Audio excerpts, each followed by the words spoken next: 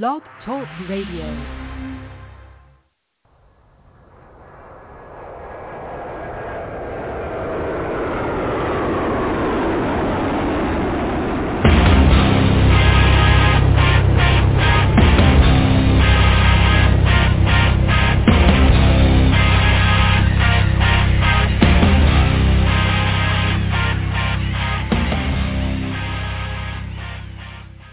Happy Friday, everybody. Welcome to the Michael Cutler Hour. I am your host, Michael Cutler. It is September the 8th, 2023, Friday night. Here I am. There you are, and I thank you for joining me.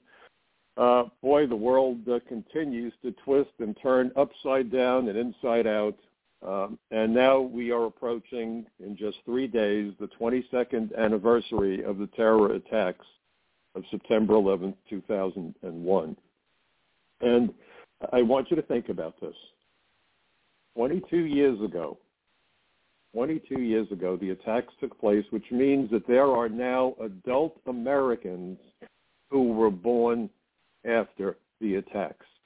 And many of them, if they've not been taught about the attacks in school, which is probably likely they weren't, I think many college kids, high school kids know more about Pearl Harbor than 9/11. If their parents fell down on the job and didn't teach them about 9/11, they know very little, if anything.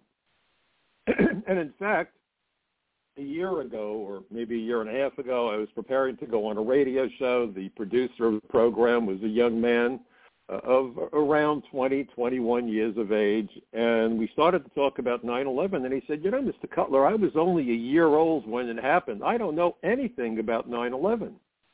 I said, can you tell me about December 7th, 1941. He said, oh, absolutely. Japan attacked Pearl Harbor, and they sank our ships, and he went on. I said, so let me understand this. You weren't born before Pearl Harbor was attacked by Japan. But I said, you know a lot about that, relatively speaking, and know nothing about 9/11 when America was attacked on the mainland. And for the record, more people died on 9/11 than we lost to the Japanese fleet at Pearl Harbor on December 7th, and the death count continues. And in fact, the fire department just added more names to the memorial for the first responders, the firefighters who died as a consequence of their exposure to the toxins when the towers collapsed. But I said, you don't know anything about it. Well, I remember something about airplanes hitting buildings. I said, and then what? That's pretty much it, Mr. Cutler. I'm sorry. I said, so airplanes hit buildings, and that's all you know. He said, pretty much. I know it was a bad day, and I wanted to cry or scream or do something. How in the world can we defend our country when our own citizens are clueless about the risks that we face? And immigration has been one of those issues that crooked politicians, to give the redundancy, crooked politicians, crooked bankers, it's hard to not refer to that as, whatever. Have been lying and misleading the American people, and for the most part, the American people are gullible, foolish, stupid. They got to wake up. There's nothing racist about America's immigration laws. And one of the tricks the other side does, well, there were Chinese exclusion laws. There were. 100 years ago. What does that have to do with now? If you go to Title 8, United States Code, Section 1182, it enumerates the categories of aliens who are to be kept out of the country. Read it. Please take the time. Title 8, United States Code, Section 1182. There isn't a word about race, religion, ethnicity, nothing. Aliens with dangerous communicable diseases. Ellis Island was the quarantine station. Look what's going on with COVID. By the way, we're back to COVID and masking, and we're importing thousands of kids into American schools who've not been vaccinated for anything, not just COVID, anything. But we're going to have to wear masks, and they want to impose all kinds of restrictions, especially the lunatics in the leftist cities. And I'm a lifelong registered Democrat. These people aren't Democrats. Okay? So the first order of business is to protect Americans from dangerous communicable diseases and aliens who suffer severe mental illness, sex offenders, violent individuals, sociopaths, and so on, to criminals, terrorists. human rights violators, war criminals, fugitives from justice, human traffickers, drug smugglers. And then we get to aliens who would likely become a public charge, which means that we would have to pay for their maintenance. And then finally, aliens who, if they worked, would displace American workers and lawful immigrant workers and drive down their wages. This was about, simply stated, protecting the lives of Americans, the jobs of Americans, and national security. And yet, Dick Durbin said, oh, don't blame Biden for what's going on. The immigration laws have been broken for 30 years. We need to fix them. We keep hearing it. The immigration system is broken. Well, what do you mean it's broken? How is it broken? Well, we got all these illegal aliens. So, yeah, why is that? If you had lots of drunk drivers plowing people down on the highway and mowing down children in crosswalks, you'd say, okay, what are we going to do to enforce the law to take the drunk drivers off the road? That's what you'd say. You wouldn't say the drunk driving laws are broken. You would simply say, what do we need to do to protect people from people who shouldn't be driving? It's common sense. People are here illegally, then you need to go after them so that they understand that violations of our immigration laws are taken seriously and they face consequences for violating the laws. If you get a letter from the IRS, how happy are you? Probably not happy. And years ago when I was on with Neil Cavuto, Neil said to me, and this has to be 15 years ago, he said, Mike, when will you be happy that the immigration laws of the United States are being adequately enforced? And I hadn't thought that I was going to be asked that question. Usually I have some idea where the interview is going to go. And on the spur of the moment, I had a brain spasm. And I said, you know, Neil, I'll be satisfied that we're doing a good enough job when an alien who receives correspondence from DHS, the Department of Homeland Security, reacts with the same level of concern that you or I would react to a letter or other correspondence from the Internal Revenue Service. And Neil was amazed. He said, wow, that's brilliant. I would never have thought of that. What a perfect answer. The trick is that you create laws, and then you have to create an enforcement mechanism to make certain that people follow the law. Otherwise, the law is meaningless. The laws of nature are immutable. That's why I was always a science guy, had things turned out differently. I planned to be an engineer. 2 of my kids are engineers. What I love about the laws of nature is they are immutable. The speed of light is not determined by a traffic cop with a radar gun and a summons book. The laws of nature are immutable. They are what they are. They're not subject to random nonsense. Human laws, legislated laws, without enforcement become meaningless. And that was the whole point to the immigration system, because the immigration system has morphed into, as I keep on saying, a delivery system that delivers an unlimited supply of cheap exploitable labor. And believe me, there's no compassionate exploitation. It's not just the illegals. It's aliens with high-tech visas. We've educated some of our worst enemies. In fact, Dianne Feinstein, back in 1998, and I worked with her people quite closely after 9/11, by the way. But at that hearing about Iran and terrorists in the United States, she talked about the fact that maybe we should end the visa waiver program. Maybe we shouldn't be giving visas to aliens that come from countries that sponsor terrorism. And perhaps we should not be giving training in STEM, science, technology, engineering, and math, to those aliens who come from countries that sponsor terrorism, because we're teaching our enemies how to kill us. And she cited example after example after example of terrorists who were either trained in the United States or Europe who went on to carry out terror attacks and killed Americans and our allies. And nobody fainted. And this was 1998. This was 4 years before 9/11, and she was completely right. Of course, now with the diaspora of all these aliens from those terror-sponsoring countries, they have now scattered themselves across the globe, and we still have the visa waiver program. Thank you, Ronald Reagan. It's both political parties that have done this to placate the Chamber of Commerce, because this is all about taking down borders which they see as an impediment to their wealth, even though our borders, and all of them, not just the southern border, any method of entry into our country is a vulnerability that can be exploited by people who want to kill us. It's very simple. You know, I've worked with a Speakers Bureau in D.C., and I've had the privilege of standing in front of a room filled with Air Force brass, generals, colonels, senior civilian members of the Air Force, even astronauts and test pilots. And I made an analogy or made a point, and nobody's ever disagreed. I said, you know, the shared common mission of all branches of the U.S. military, the shared common mission is to keep the enemies of America as far from our shores as possible. I've never had pushback. No one's ever said, oh, Mr. Cutler, that's crazy. No, they said, well, of course, that's the mission. Right, keep our enemy away from us. Right, common sense. Up close and in person, guess who gets that assignment? It's the Coast Guard, it's the men and women of the Border Patrol, and it's ICE. And it's ICE. And it was very clear to the 9/11 Commission that there is a clear nexus between border security and national security, and the 9/11 Commission staff report on terrorist travel was written by the federal agents and the attorneys who were assigned to the 9/11 Commission, and it focused entirely on the ability of terrorists, not just on 9/11, but in the decade leading up to 9/11, to travel freely around the world, gain entry into the United States, and embed themselves in our country as they went about their preparations for deadly attacks. And here's Durbin defending Biden and the damage that he's done. I would argue it's irreparable damage. 7, 8, who knows how many millions of people here now. We don't know who the hell they are. And on 9/11, it just took 19 terrorists to kill more people than we lost to the entire Japanese fleet at Pearl Harbor. And what does Durbin say? The immigration system has been broken. Don't blame Biden. He's doing the best he can with limited resources. The best he can to do what? Invite the entire world to come to the United States, irrespective of whether or not they pose a threat? Are you crazy?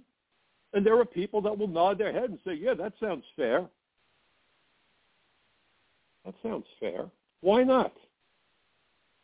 If you're concerned about the environment, about the economy, immigration is a key issue because every person who comes into this country, and I don't care where they are from, require water and food and housing and electricity and all sorts of things, healthcare, transportation. They use our infrastructure.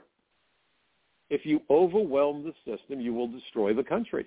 I wrote an article a while back for Front Page Magazine, and what I said was that the efforts to foist comprehensive immigration reform on us should not only be called the Terrorist Assistance and Facilitation Act, a point that I made, almost 20 years ago, and then Senator Jeff Sessions quoted my article for the Washington Times from the floor of the Senate on 3 separate days during the floor debates about comprehensive immigration reform.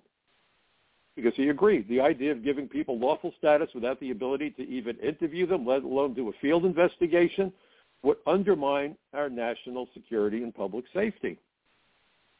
But I suggested that we add a new subtitle to Comprehensive Immigration Reform or any similar program. We need to call it the Overwhelm America Act, and we are overwhelmed. We are overwhelmed. So here we are 3 days short of the anniversary of 9/11, with millions of aliens in our country whose identities are unknown to us. They're floating around the country. We keep hearing about how terrorists have been entering the country, talk about people on the terror watch list who've been captured. God knows who didn't get captured. And most terrorists aren't on any terror watch list, by the way. Sleeper agents do everything they can to stay under the radar so that you don't know who in the world they are. And sanctuary cities enable bad guys, fugitives, terrorists, cartel members to embed themselves, hide in plain sight. Driver's licenses and all these documents, the 9/11 Commission said, were the way that they were able to move around the country freely without attracting attention. In the aggregate, the 19 hijackers had more than 360 identity documents, some legitimate, some not legitimate, in their names and other names. Identity documents are the lifeblood, along with money, for the terrorists. They need to be able to rent cars. Almost every terror attack since 9/11 has involved motor vehicles. No airplanes, motor vehicles. Bombings and mowing people down. And it's not just the United States. It's throughout the world. It's Europe. It's France. It's Germany. Motor vehicles are the weapon of choice. It delivers the terrorists to the site they're going to attack. Motor vehicles enable them to conduct surveillance. Motor vehicles deliver bombs. The 93 bombing of the Trade Center involved two illegal aliens who rented a truck and then drove the truck with the bomb, parked it in the garage, set it off, and over 1,000 people were injured, 6 people were killed, and more than $500 million in damages were inflicted on the once iconic structure known as the World Trade Center. And they almost brought it down sideways, and the speculation was that could have killed hundreds of thousands, ruptured the seawall, letting in the Hudson River, and perhaps permanently rendering Lower Manhattan uninhabitable, including the financial district. We caught something of a break that day. Incredible. A month earlier, a Pakistani by the name of Kansi bought into a courier van service, had a permit to park at the CIA parking garage or the parking lot, and in January of 93 drove in with not a package, but an AK-47, jumped out, opened fire, killed 3 CIA officers, wounded several others, fled the country. He was brought back, put on trial, found guilty, and executed, but the dead remain dead. How many more times do we have to have terrorists use motor vehicles to kill innocent people, and you have sanctuary cities and sanctuary states saying, oh, we'll give these people municipal ID. We'll give them driver's licenses. We'll erect barriers against car bombs and truck bombs if we don't care who's behind the wheel of the vehicle.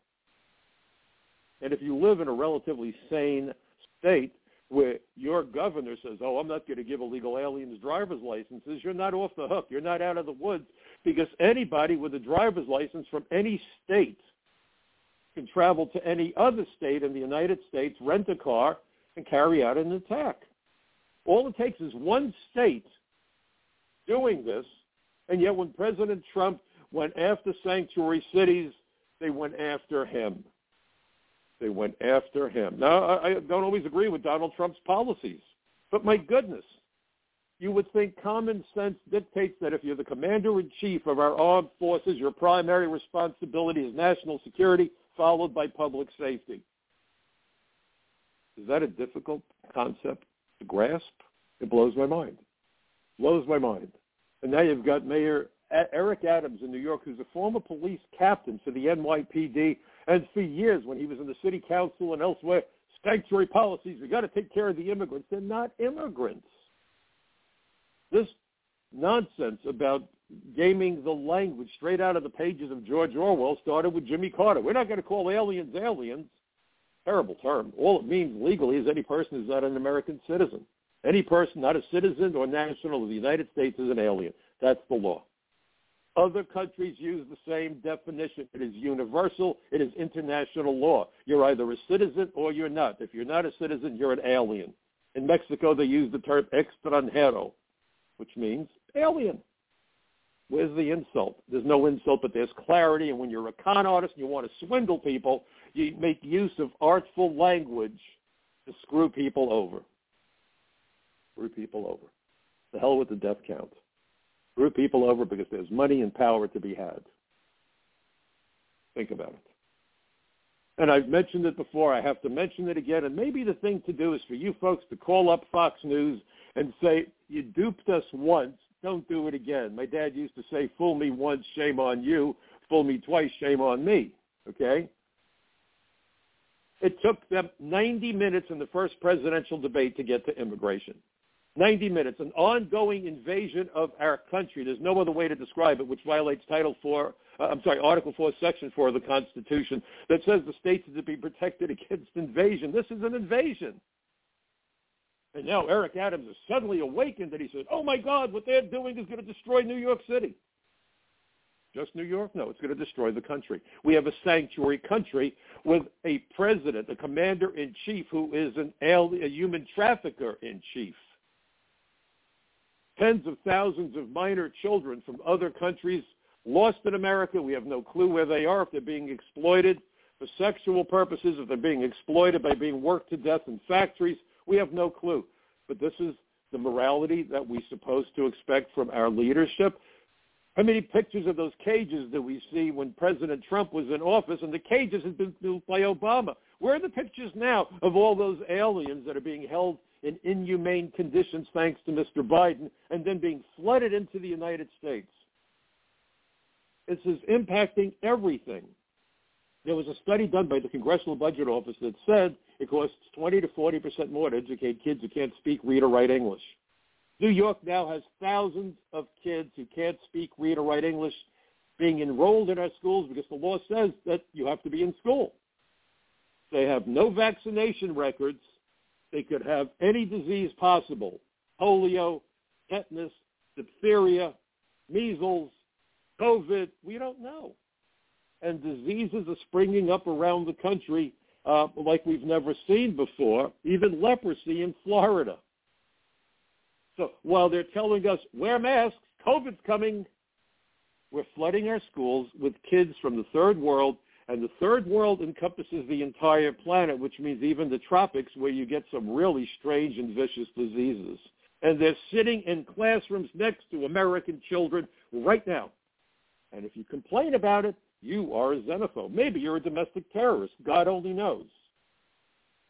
Do you not have the right to send your child to school confident that the environment might not kill your child or make your child terribly ill and have a permanent impact? I won't even get into this whole sex nonsense, which is total lunacy. But this is about driving a wedge between parents and their children. I was the PA president of my daughter's public school. My goal was to get every possible parent involved with the education of their own children, because kids do best when their parents support their efforts, when they encourage them and guide them and give them love and give them discipline. You know, it's the yin and yang, right? And today, if you go to a school board meeting, the FBI might come visit you.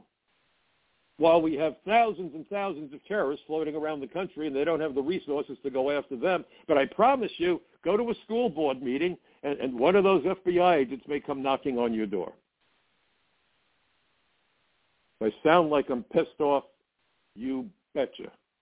You're damn right I am, and you should be too. There was a wonderful radio talk show host out of Los Angeles many years ago, Terry Anderson. He passed away so many years ago. He was this big black guy who wore coveralls. He was a riot. He was a force to be reckoned with, and he used to start a show in a booming voice of his saying, "If you ain't mad, you ain't paying attention." Rest in peace, Terry, you're right. If you ain't mad, you ain't paying attention. I had the privilege of being on a show a bunch of times. We shared the microphone at meetings around the country. It was an honor. If you ain't mad, you ain't paying attention. Yesterday, I was watching a segment of a multi-part series called The Road to 9/11. The Road to 9/11.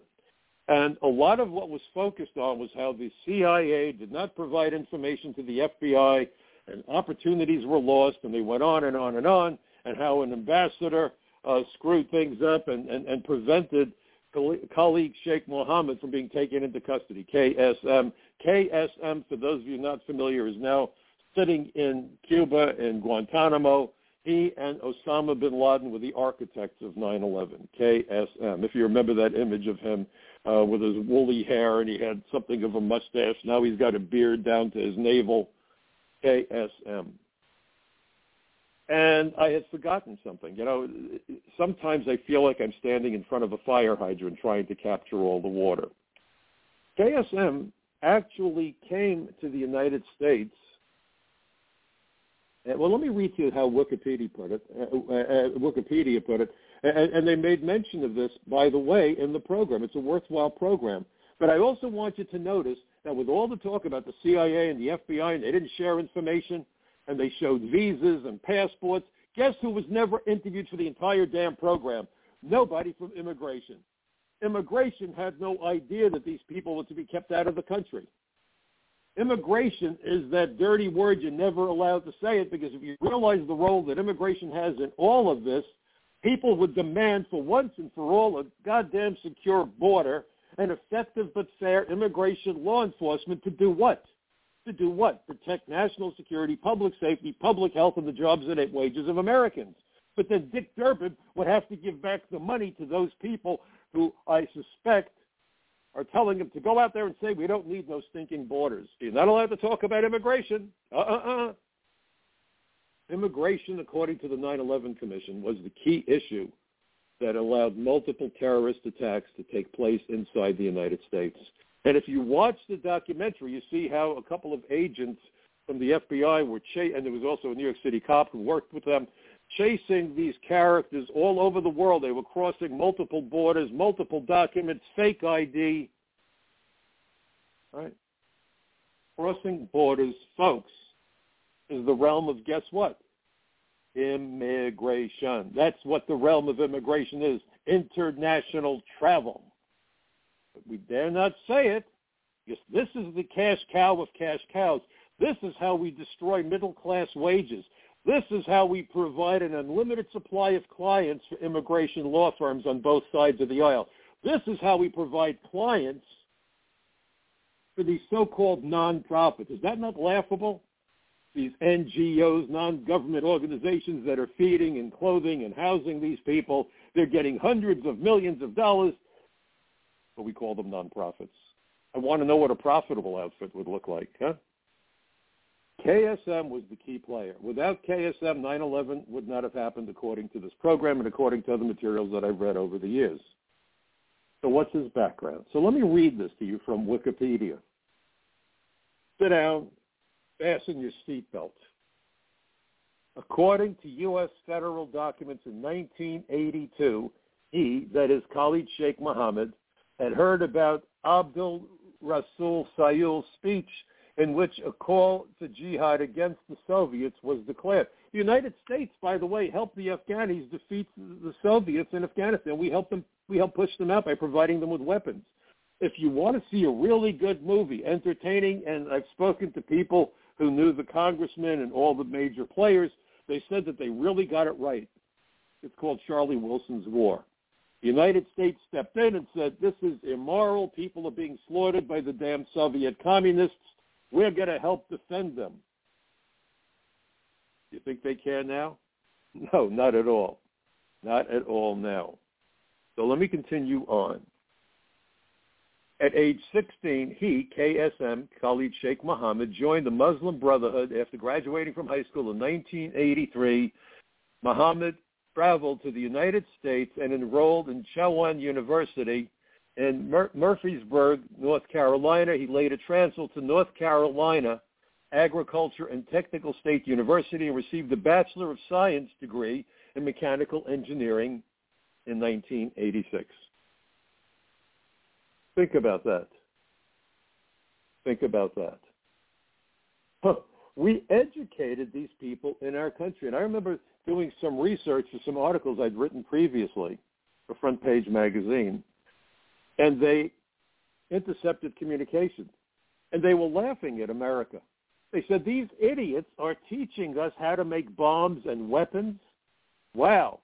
So they had a nickname for our American universities. They called them Jihad University. And you have people saying, oh, if only we brought people to America that disagree with us, we'll win them over. We'll see how fabulous it is in America. Of course, that's before Joe Biden trashed the whole damn country. Trashed the whole country. You know, about 10 years ago, I was in the back of a limo heading into one of the TV studios, and the driver asked me if I'd seen the presidential debate that night. This was years ago. And I said, yeah. I said, why? He said, what did you think? I said, I don't know. What did you think? He said, well, I came here, and I believe he came from Pakistan or India. I forget which country. But the point was, he said, if I had known when I left my country 10 years ago what America would turn into, I never would have come here. Your country's worse than my country. America is now more of a third world country than my home country is. And that was 10 years ago. I bet you this guy moved home. Who in the world are we supposed to attract to come to America? The world's best and brightest? Are you serious? You know, I watched the movie about how the radical Islamists want to take down America, and I'm watching Joe Biden, and you got to wonder if he isn't working in cahoots with them. Just a thought. You got to wonder who he might be getting money from. Again, these are only allegations, but usually when people get that kind of money, there's a real big payoff for the people writing the checks, or they don't write the checks, just like the campaign contributors. These are bribes. Could be extortion. Could be blackmail. Freely into America, killing tens of thousands of Americans, hundreds of thousands of Americans. You have the Democrat Party in many cities showing people, giving them leaflets about how to use dangerous, illegal drugs safely. Really? That's helping? There's been articles about how young men, especially smoking marijuana, because it's far more potent today than it's ever been, wind up with psychotic issues. You look at all these mass shootings. When I was a kid, and I'm in my 70s, many of my neighbors were World War II vets. They all had guns in their house. We didn't have mass shootings. My neighbor across the street was a bomber pilot during the Second World War. His basement was festooned with all these certificates for his achievements. 2 doors down was another neighbor who was a tank commander at Battle of the Bulge. They didn't talk about their guns, but I knew they had them. How many mass shootings were there in the 50s, 60s, maybe even the beginning of the 70s? Never. What happened? What changed? We have movies that glamorize mass killing. We have video games that could be simulators for combat soldiers. We have people using drugs, which distorts their judgment. And we wonder why we're in trouble. And we wonder why we're in trouble. And I'm watching all of this decay, and I'm watching how this guy was educated in America and as a consequence attacked us. Dianne Feinstein talked about how the guy that was involved with the 93 bombing of the Trade Center had gotten a job as a chemical engineer, rather, at Allied Chemical, which gave him access to the materials to make the bomb used in the explosion. She said, we got to stop this. Of course, she was of clearer thought back then than today, but she was right, and nobody argued, and nobody said, oh, my God, you're a xenophobe, you're a hater. They said, no, we've got to do this. I was called by Sheila Jackson-Lee for not 1 but 2 hearings after the attacks of 9/11. Everybody was pretty much on the same page, with, by the way, the exception of George Bush. It was the Republicans primarily who would call upon me to go to Washington and testify at a hearing to provide a counterpoint to the incredible damage Bush did when he created the Department of Homeland Surrender. They were never supposed to mix immigration in with customs or any other agency. They were never supposed to divide immigration interior enforcement from border security. It was supposed to be a seamless operation with only immigration, period, full stop, no other agencies. John Hostetler, the Republican chairman of the House Judiciary Committee at a hearing in 2005, made the point that everybody knew that the reason 9/11 happened wasn't because of failures to enforce customs or agriculture law, but because of failures to enforce immigration law. And he said that the way DHS was put together violated the enabling legislation, the Homeland Security Act, made it impossible to secure the borders, enforce the immigration laws, or protect the American people. Republican, chairman, House Immigration Subcommittee. Jim Sensenbrenner, at the time chairman of the House Judiciary, stood shoulder to shoulder with him. Lamar Smith, Republican from Texas, the same deal. Everybody looked at Bush and said, what the hell are you doing? I remember at one hearing when Jackson Lee was all over him. You know, the Congress gave him enough money to hire 800 new ICE agents. He cut it to 143. They gave him enough money for 2,000 new Border Patrol agents that year, and for the next 4 years, he cut that to 210. They gave him enough money to secure 8,000 detention beds, and he cut that to just over 1,700. And I remember Lamar Smith, who was quite articulate, saying that to watch what the president, meaning George W. Bush, Republican, what George W. Bush had done was to offer to bring 2 candles to a blackout instead of 1. This was not a partisan issue. American lives are on the line and people are dying. But it seems like in this day and age, everything depends on which side of the aisle, the political aisle. There's nothing about morality, nothing about governance, nothing about securing America. It's about playing the political game because you have twisted, sick people in positions of authority. I look at Nancy Pelosi. To me, she's the embodiment of evil. And again, I remind you, I'm a lifelong Democrat. Those of you who remember that first night of COVID when everything shut down, people were scrambling to try to get food for their children. And then they worried, what's going to happen tomorrow and the day after tomorrow? How are we going to feed our kids? And there's nothing worse than for a parent to not be certain that they will have food for their children. I'll go without food for 5 days as long as my child can eat. That's what parents do if they're for real. And people were panicking. And Pelosi, the Wicked Witch of the West, and I'll never forget it, stands in front of her $25,000 monster refrigerator pointing all of her ice cream, designer ice cream. Oh, look at all my ice cream. I'm not worried about anything. I'm going to be having a party. Oh, you're starving? Well, I'm Pelosi. You're not. How do you forget that image? How do you forget that level of evil? You know, it's kind of like someone coming to you and saying, hey, Charlie, I just lost my job. I don't know how I'm going to make my mortgage payment. I have to pay my daughter's tuition next week. I'm scared to death. What do I do? And imagine saying to your neighbor, Charlie, hey, don't worry about it. Let me show you my brand new Corvette with all of the options. Would any of you have the unmitigated gall, the chutzpah, to do that to somebody? Well, Pelosi wouldn't just do it. She would revel in it, because then she could say, you see, I'm better than you. No, she's not. Somebody who is better than anybody else in a million years would never do that. My dad would slug me if I had done something like that. Not an ounce of empathy in her body. It's all about Nancy, and she doesn't even care, apparently, what will ultimately happen to her grandchildren and their children. Trash the country, it doesn't matter because Nancy is large and in charge. And there are many more Nancys out there. Don't care. Certainly don't care about Americans. And that's why I keep saying, instead of an America First policy, we need a policy that says Americans first. Because America First means American corporations, banks, insurance companies, car makers who export jobs and import workers. But, you know, it's really funny because one of the arguments that was used against me when I was doing a lot of TV, there was a time I was averaging 20 or more television interviews per month. And I remember shortly after 9/11, before I really started to get invitations to all these, big programs, big. None of them are big programs. It's all nonsense as far as I'm concerned, but okay. I got an invitation from a TV studio in New Jersey. It was in the dead of winter. It was about 5 degrees outside. The roads were covered in ice. And they said to me, Mr. Cutler, we cannot send you a car. We don't have the budget for that, but if you're willing to drive out here, we'll put you on TV.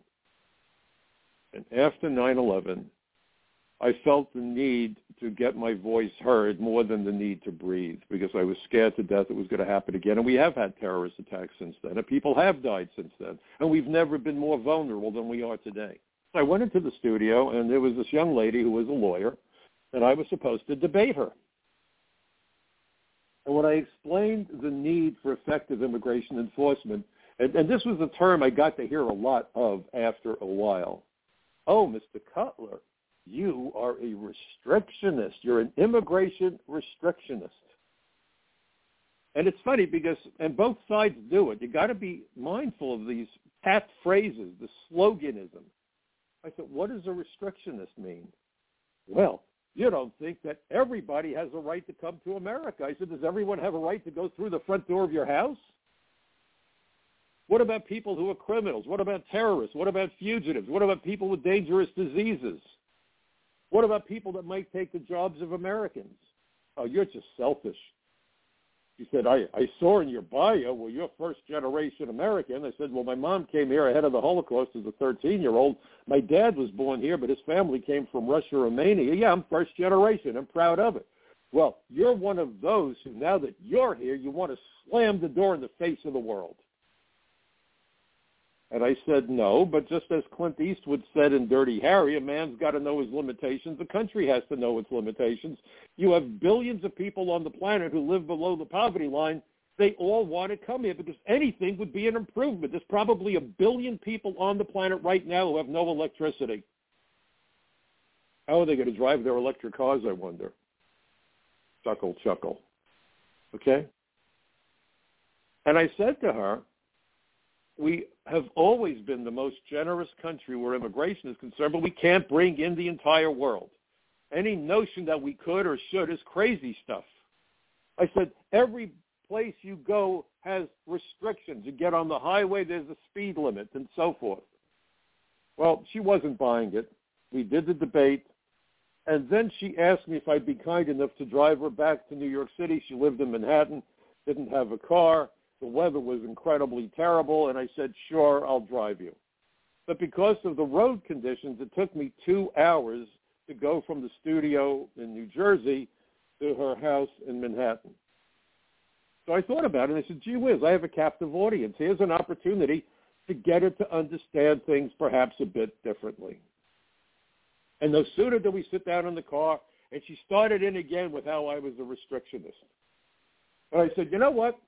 Have you ever gone to a bowling alley where there's a sign that's posted by the fire commissioner that says, by notice of the fire commissioner, occupancy by more than 210 people or whatever the magic number is unlawful and dangerous? You go to a restaurant, maybe the number's 300. You go to a synagogue or a church, there's a number telling you how many people can safely occupy the building because of concerns about the structure not collapsing and enough space for people to move around, and most importantly, enough exits so that if, God forbid, there's a fire or other tragedy, people can evacuate quickly and safely. I don't know if you folks know this, but when airplanes are certified by the FAA, one of the things the FAA demands is that the airplane can be evacuated, and I forget if it's a minute and a half or 2 minutes, but there's a specific number. It's one or the other, 2 minutes or a minute and a half. And they actually take one of the airplanes, they pop open those slides that we see, and the employees of the airline manufacturer slide down. It's all filmed on video, and they time them. And if they can't clear that airplane out within the specified time limit, the FAA says, we're not certifying the airplane. You can't evacuate quick enough. You have too many people on the plane. Sure. They might say to them, you've got to lower the number by 10 people. Why? There's enough room. Yeah, but you can't get those extra 10 people out if there's a fire. Wow. Can we add another exit? Well, do what you got to do. Got to allow that full number with the way that people get out of that airplane in an emergency. We're restricting that airplane until you fix the problem. And they have to. It's not carved in, it's not, oh, it would be nice. No, you must be able to evacuate the airplane within the specified time or it does not fly, period. That's a restriction. And she looked kind of disturbed.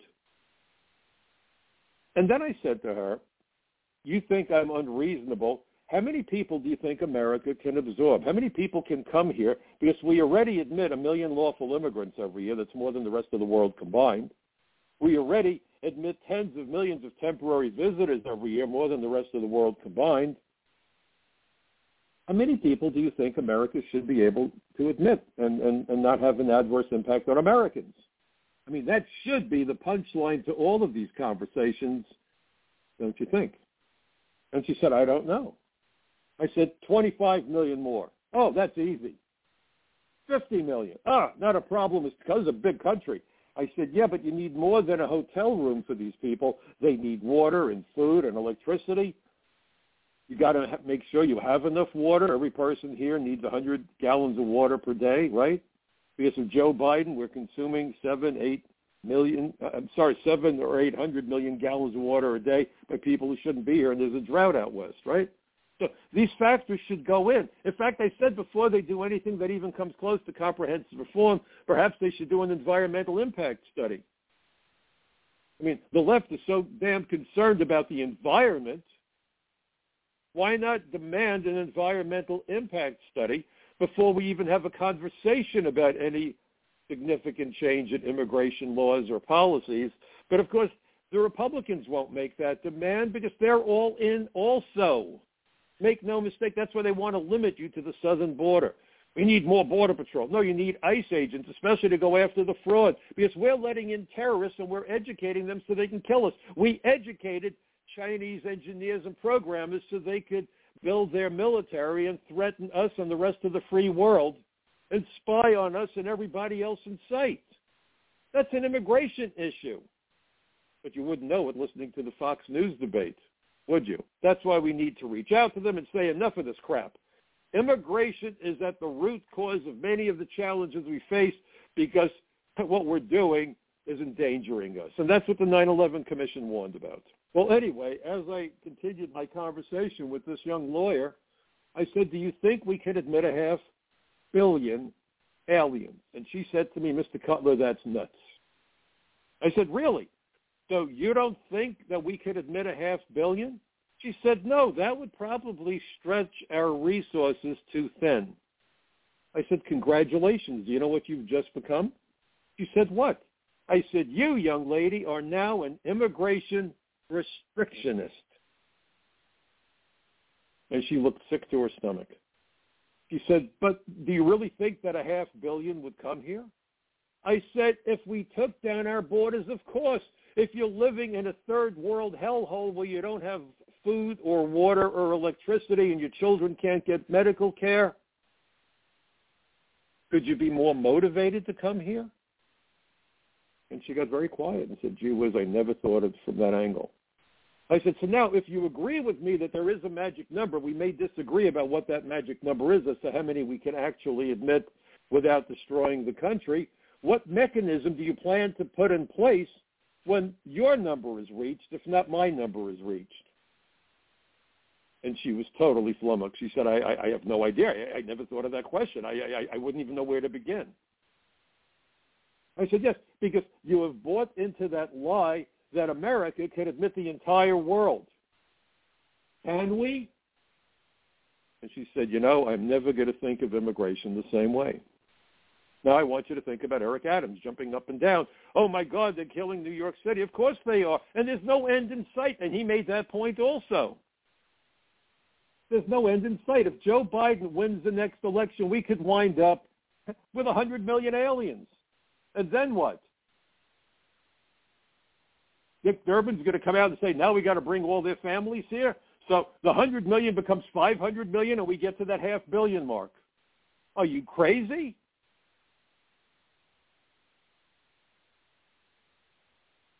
And if you look at what the 9/11 Commission warned about, what did they warn about? What they warned about was the failures of immigration to protect America. I'm going to read something. I know I read it last week, but it's worth repeating. And please, share this with your friends. This isn't about xenophobia. And at some point, we have to grow a spine. We have to develop chutzpah. We have to learn to stand our ground and say, listen, you're not going to intimidate me with all this stupid, idiotic, childish name-calling. It's not anti-immigrant to say that we shouldn't let people in who want to kill us. It doesn't make you antisocial if you lock your door at night. It just makes you prudent. Right? So the 9/11 Commission staff report on terrorist travel focused purely on the ability of the terrorists to travel around the world, and all that we saw in that movie was the CIA and the FBI and how they didn't share intel. Let me tell you, I worked with the FBI on a terrorism case, an IRA terror suspect. And they came to me. They had a file that was as thick as a New York City phone book. For those of you not familiar with phone books, look it up. Those of you my age, you know what a phone book is. And they handed me 2 heavily redacted pages where maybe I could read 3 sentences, and they said, this is all you need. Well, I wound up arresting the guy. We charged him with an illegal firearm because he was here illegally. Incredibly, it's the only case I ever lost. Barry Sheck was actually the criminal defense attorney. I was gratified, although upset that we actually lost, when he said that I was the worst nightmare he ever had to confront in a courtroom. But the FBI failed to share anything with me, basically, other than the guy's name and address. It's everybody playing the game. I have a secret. You don't need to know it, right? It's childish. I spoke to the Israeli National Police many times. I worked with them because back in 1976, I tripped over a terror plot in Israel. We prevented the bombing of an oil refinery, as you might imagine. I came to work with them very closely. When they had fugitives in the United States, they would notify me. My partner and I would go out and arrest them. In one case, we arrested a guy wanted for murder in Israel. And we were talking one day over lunch, myself and this police general assigned to the consulate in New York, and we were talking about this whole thing about failure to share information. He said, we don't understand what goes on in your country. I said, why?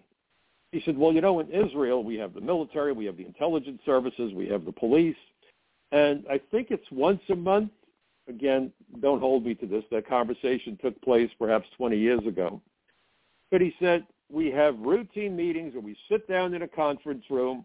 It's a secure room. There's no eavesdropping. It's designed to keep bugging out. And it's kind of like a skiff. And they share information, period. So if somebody from the Israeli National Police asks someone from the military a question, if that military officer has the information but does not share it, they will indict him and put him in jail. It is a felony in Israel to not share intelligence. Period. The other agencies aren't your enemy. We're supposed to work together as a team, he told me. He said, what the hell goes on in America? I said, children with little egos being put in charge of federal agencies. He said, it must be because nobody in Israel can understand the nonsense. He said, no wonder you have a problem. Think about that. And he was right. But nobody wants to talk about immigration, that these guys violated their immigration status. We could have arrested them on immigration charges. Makes it easy. Put them out of action. Disrupt the plan. Oh, no, we can't talk about immigration because the FBI, we're large and in charge. We're the FBI, famous but incompetent, effing bunch of idiots. And the CIA know better, and they talked about how an ambassador refused to do what was necessary, and his excuse, well, I had no idea that this was such a serious matter. You had no idea this was a serious matter, a major terrorist operation was being planned, and you couldn't figure it out? You really need to see this documentary in its entirety. But again, keep looking at it and asking yourself, where the hell is immigration in all of this? Because immigration was determined by the 9/11 Commission to be the most pivotal agency. And they're still being shut out. They're still being hamstrung by this administration that doesn't give a rat's tail. That 9/11 Commission staff report on terrorist travel starts out by saying it is perhaps obvious to state that terrorists cannot plan and carry out attacks in the United States if they're unable to enter the country. Yet prior to September 11, while there were efforts to enhance border security, no agency of the U.S. government thought of border security as a tool in the counterterrorism arsenal. Did these people have an IQ of 6? And then it goes on and says, indeed, even after 19 hijackers demonstrated the relative ease of obtaining a U.S. visa. They're not talking the Mexican border here, but that's not to say you ignore the border. You look at every place that the bad guys can get in. But they said that even after the 19 hijackers demonstrated the relative ease of obtaining a U.S. visa and gaining admission into the United States, border security still is not considered a cornerstone of national security policy. Are you listening, Fox News? We believe, for reasons we discuss in the following pages, that it must be made one. And it goes on and says, by analyzing information available at the time, we identified numerous entry and embedding tactics associated with these earlier attacks in the United States. And they went on to discuss the 93 attack. Entry tactics. Where was immigration in the program about the road to 9/11? When here the 9/11 Commission said that they focused on the tactics they used to enter the country. That, folks, is the realm of immigration law enforcement, a job that I did for 30 years. It was because of an immigration investigation that I uncovered a terror plot in Israel. But we dare not mention immigration. Fox News saw fit to wait 90 minutes into a 2-hour debate. My breath away. Ramzi Youssef, the mastermind of the attack in 93, and Ahmed Ajaj, who was able to direct aspects of the attack in spite of being in prison for using an altered passport. Immigration charge, boys and girls, traveled under aliases using fraudulent documents. That's immigration. The two of them were found to possess 5 passports, as well as numerous documents supporting their aliases, a Saudi passport showing signs of alteration, an Iraqi passport bought from a Pakistani official, a photo-substituted Swedish passport, a photo-substituted British passport, a Jordanian passport, identification cards, bank records, education records, and medical records. And then they said, once terrorists had entered the United States, their next challenge was to find a way to remain here. Their primary method was immigration fraud, not agriculture fraud, not FBI fraud, immigration fraud. And you have Durbin wanting to legalize everybody with a system that doesn't have the capacity to interview anybody, and that's why I called comprehensive immigration reform the Terrorist Assistance and Facilitation Act. Think about that.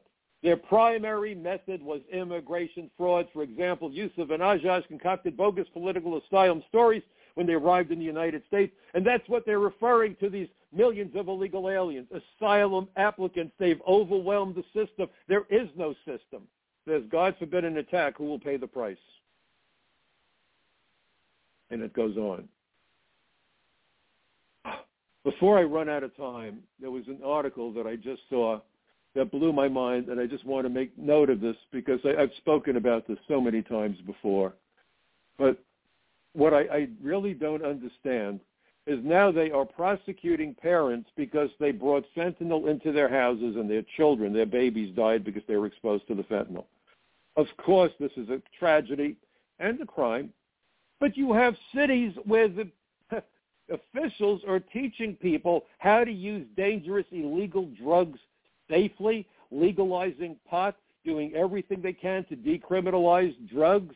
And now we're going to prosecute parents who lose a baby because they've been hooked on drugs, because there's no longer a stigma associated with being a drug addict. It used to be that being a drug addict was the lowest of the low. And now it's like, well, we have open galleries. You can buy drugs next to the hot dog stand. I want to understand how you can prosecute parents and not prosecute the politicians that have facilitated a flood of drugs into this country that is killing tens of thousands of Americans every damn year. So we'll go after the parents once again because they're the problem. Are they? No. The problem are the people we elected to look out for us, and they couldn't care less about us. That's the damn problem. So Associated Press actually reported on it. Can you imagine anything dumber than that? That now they're going to go after the parents, but who's prosecuting the politicians that have enabled this flood of narcotics into our country and have twisted things so that people think that somehow this is acceptable? And they're using drunk driving laws, which is fine. I find that interesting because I made the analogy about drunk driving and, people engaging in violence. Why aren't we looking at how many mass shootings are the result of people who are operating firearms under the influence of dangerous drugs that these politicians are telling people are just fine, hunky-dory, go out there and have a good time? But we'll go after the parents. My dad said to me that I would teach people how they should treat me by demonstrating what I'm willing to accept. What have we demonstrated that we as Americans are willing to accept? By the way, the article I'm mentioning was published earlier today by the Associated Press, and the title, As More Children Die from Fentanyl, Some Prosecutors Are Charging Their Parents with Murder. And where is the responsibility from law enforcement for not interdicting and going after the traffickers in numbers that are sufficient to deter the slaughter of Americans by poison? Explain it to me. Because I'm confused. 9/11 is coming up. Keep the victims, their families in your thoughts and prayers. But let's remember, folks, we're not out of the woods. I fear that there will be future attacks. And how in the world will we make the politicians accountable? Police officer uses excessive force is likely to find himself or herself being prosecuted, losing their job, facing serious consequences. Dereliction of duty, all sorts of things. Politicians who facilitate wholesale smuggling of aliens, including gang members and criminals, and drugs. Another day in the United States for them. It blows me away, but I blame us, we the people, for not standing up and telling them enough is enough. We've had it with them. We are on to them. And this isn't about one party or the other. I don't care if these politicians come from the hopping kangaroo party.